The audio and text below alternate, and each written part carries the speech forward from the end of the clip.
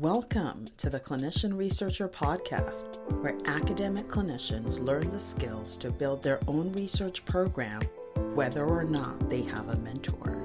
As clinicians, we spend a decade or more as trainees learning to take care of patients.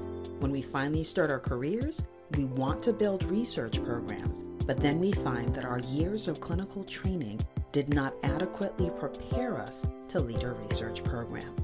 Through no fault of our own, we struggle to find mentors, and when we can't, we quit.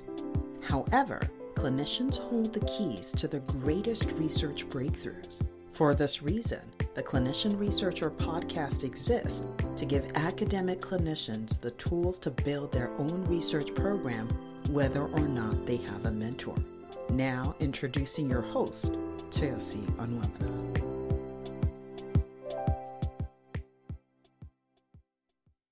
I'm your host, Chelsea Onwemina, and it is such a pleasure to be speaking with you today. So when I was in medical school, I got so caught up in all the studying that we had to do and keep up with that I stopped reading books that were non-medical. I just couldn't do it. Every time I picked up a book that was non-medical, I got really anxious and worried. And I was like, wait a minute, my fund of knowledge is so poor. How dare I spend any time looking up any information that was not going to advance my medical career? So very short-sighted of me, but I didn't do much reading. And so when I finally finished all of my training, which really was 10 years after I began medical school, I finally had breathing space and I started to read books that were non-medical. And one of the books I read that really was transforming was a transformative experience was the 7 Habits of Highly Effective People. So I love that book. I always recommend it. It's by Stephen Covey. And I thought I would share with you 10 habits of highly effective clinician researchers or clinician scientists. And so there's some of the 7 habits in here, the 7 habits of highly effective people in this 10, but clearly there's a little bit more that's kind of really focused on and connected to research that we'll talk about. So the first habit that I want to talk about is that they take ownership of their career. And so, when we do our training and we start in medical school, there's a clear end. We know exactly all the things we're supposed to learn. There's a curriculum. There are people who are guardians of the curriculum. By the end of 4 years, maybe 5 or 6, you graduate. It's very clear what the endpoints are, and people are shepherded through med school. Residency, similarly, there's a list of things you're supposed to do, competencies you're supposed to acquire, and at the end of it, you get the certificate, you're done with your residency. And for those of you who finished fellowship, it's the same thing. You have this path, you complete all the competencies, there's a golden certificate for you at the end of the rainbow. But then when you get to a faculty position, all of a sudden, there isn't that clear end in sight. It's like you're looking ahead at a 20, 30, 40-year career. And there is no gold watch at the end of the whole experience. And so then you have to ask yourself, so what am I doing here? What do I do? Now, some people will be lucky. They'll find a mentor who will take them under their wing and help them excel and do great. And then for most others, they won't find such a mentor. And then they struggle and they flounder and they're not able to figure out what to do, because there's so many bosses and so many people asking them to do different things. And so, the mark of a highly successful and effective clinician scientist by the fact that they take ownership for their own career. Yes, they may have a great mentor. They may have a team of people that they connect with and get advice from, but other people are not leading them. They are leading themselves with high quality advice. They're leading their own careers. And I want to invite you to think about how you can effectively take ownership for your career, because you really are the best person to lead your career. And the challenge with our medical training is that if we have gone to a great program, then we're probably disconnected from the things that help us have a clear sense of where we want to be. We spend a lot of time practicing ignoring our feelings and our emotions or our bodily sensations. So we practice suppressing sleep and suppressing the urge to eat or suppressing the urge to go to the bathroom. And so no wonder we don't know exactly what we want out of our careers. And that's where coaching can be a benefit. And so if you are an academic woman in hematology and you are looking for a coach, I am that coach that can be helpful to you. Let's connect via DM and see how I can be helpful to you. So, gaining ownership of your career comes from knowing where you want to go and then recognizing the tools that help you get there. So, a highly successful clinician scientist takes ownership of their career. Number two, habit number two is that they travel to the future to understand their end. And so, someone who is an effective clinician scientist has gone to the future and they figured out that, wow, at the end of all of this, I go away. And so, what am I going to leave behind? And so, they have a good sense of what their legacy will be. They have a clear understanding of how it all ends. And because of that, it helps them be very, very clear about developing and creating the steps to get them there. And so somebody who is going to be highly effective has a clear sense of what legacy they're building that at the end they're going to leave to others. A highly successful clinician scientist thinks about the end.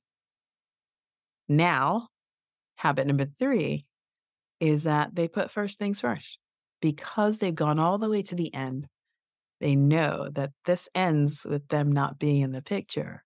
They have a clear sense of their legacy, what they want to leave behind. And what they do is they put first things first. It means that they do not sacrifice their health just so that they can make this research thing work. They don't ignore their families, thinking, well, in 5 or 6 years, I'll have tenure and then I can be a family member again. They put first things first. They have a clear sense of what their priorities are, and they don't allow other people to drive their boats or to reorganize or reassess their priorities. And so, someone who's going to be a highly successful clinician researcher has the habit of putting first things first. The fourth habit is protection. So, they protect their most precious assets, their minds, their energy, and their time.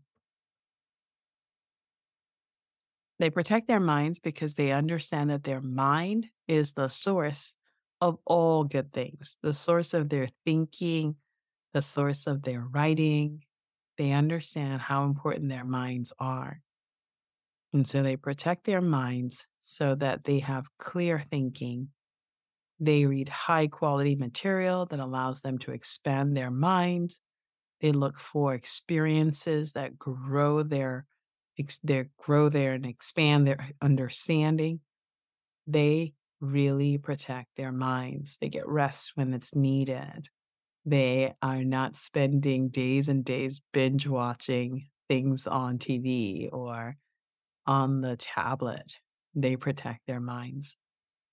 The second thing they protect is their energy. And so they don't let people diffuse their energy by being worried and anxious about things that they're not able to control. Instead, they conserve their energy so that they can focus it on the things that are very important to them and that they value most.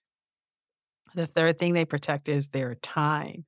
And so, because they're highly effective people are always reaching out to them, asking for things to be done, asking for them to sit on committees or do uncompensated projects that don't advance their own work.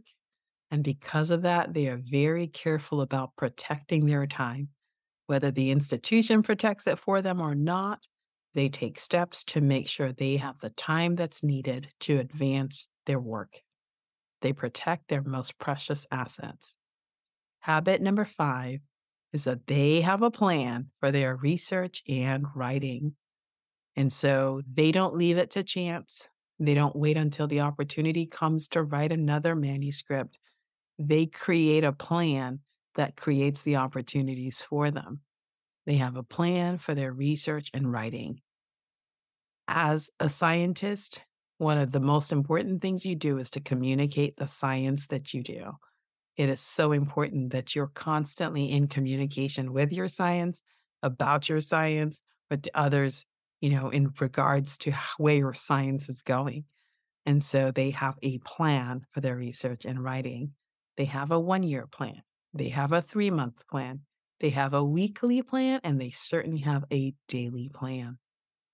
And because they have a plan for their research and writing, they're able to do habit number 6. They write consistently. I also think about that as they produce consistently. They have a plan for their research and writing, so it's not left up to chance.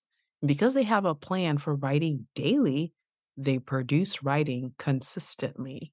Now, again, as a clinician scientist, your job is to communicate your research.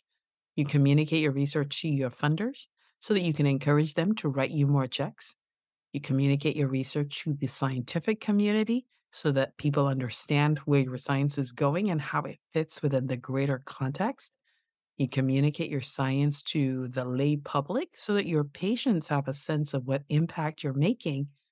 And you're always in constant communication with the literature to make sure that your science fits within the broad picture of what is being unfolded in the scientific community.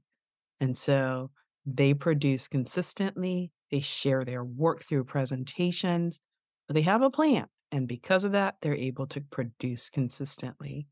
They don't do the thing that a lot of people did in college and still take through their research careers is binge writing, where you wake up one day and you vomit pages and pages of work.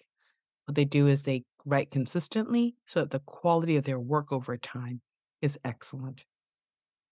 The seventh habit is that they have a beginner's mind. They're always interested in going back to the basics, going back to the fundamentals, and making sure that they have mastered the basics. And so they've mastered the basics of creating a strategic plan. They've mastered the basics of creating a weekly plan. They've mastered the basics of creating a daily plan. They've mastered the basics of writing. And then they're not afraid to go back and revisit the basics. They're not afraid to go back and learn more new things. They have a beginner's mind. They're always teachable, always coachable. Habit number 8 is that they collaborate for synergy. And so they recognize that great science comes from a diversity of minds coming together to make science possible. And they recognize and are careful about their collaborations so that their collaborations move them forward in synergy. And so they make investments in relationships that allow them to do work that is bigger than they are, that's bigger than their own scopes, because they collaborate for synergy. Habit number 9 is that they think win win. They do not allow other people's work to get ahead of the work they do. They have a plan for their own work. And so they're always working to advance their own science. But when they do work with others, they recognize that their science must be advanced while the science of others is being advanced as well. And for that reason, they're constantly thinking about how best to structure things so that everybody wins. When they work with mentees, they work hard to make sure that the mentee wins and they win. They work hard to think win win instead of thinking scarcity and narrowing the pie and fighting over it. They think, there is abundance. How do we expand the pie so that everybody gets what they want? And so, one of the habits, habit number 9, is that they think win win. Habit number 10 is that they invest in themselves. And so, clinician scientists who will be successful know that they need to do more beyond what is being given. And so, some people are waiting for their institution to give them permission to attend a career development workshop where they say, well, if there's no money in the budget, I'm not doing that self development project. But someone who is a successful and effective clinician scientist says, whether you invest in me or not, I will invest in myself. And some of that investment looks like investing in skills to improve your writing, whether your institution supports that or not, whether they're going to give you funding to do that or not, you recognize that as a writer, you make investments in your own writing. They recognize that they make investments in their own growth, especially opportunities to grow exponentially. So they read books. They are open to experiences that transform them.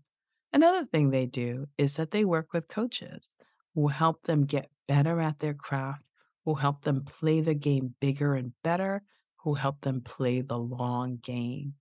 Now, if you are an early career scientist and you're looking for a coach, please DM me and let's talk about how we can work together so that you are able to establish the habits of a highly successful clinician scientist yourself. And that starts with investing in yourself because you are your most important asset in this journey of academia. So, that's all I have for you today. If this episode has been interesting and something you find useful, please share it with somebody else who needs to hear about it. Share it with a mentee if you're a mentor. If you are a mentee, share it with your mentor or share it with your peers. But get the word out so that other people can find us and also have the opportunity to learn what you're learning. It's been a pleasure to talk with you today. I look forward to the next time.